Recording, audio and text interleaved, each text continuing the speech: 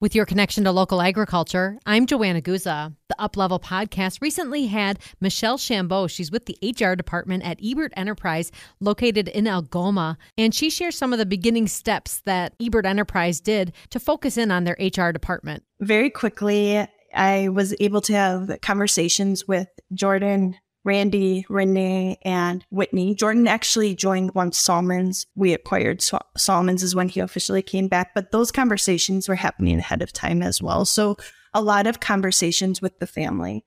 And then from there, kind of providing the vision of what they wanted this to look like. And then from there, sometimes it was one-on-one conversations with employees. Sometimes it was small groups. Sometimes it was full staff meetings, and just kind of like never claiming that we knew or had this all figured out, because we were first starting a restaurant and food production, which necessarily is not our wheelhouse. Farming is the wheelhouse here. So our people were so patient and so kind. And I think going in, not having it all figured out really helped us to develop it alongside the employees that were there. Michelle shares their thought process before they implemented any items in their new updated HR program. HR can have a range of opinions and stigmas against it. Like, oh, we don't want to go up to talk to those people. Or what are they doing? Who are they talking? Like, what do they do all day? They talk to people.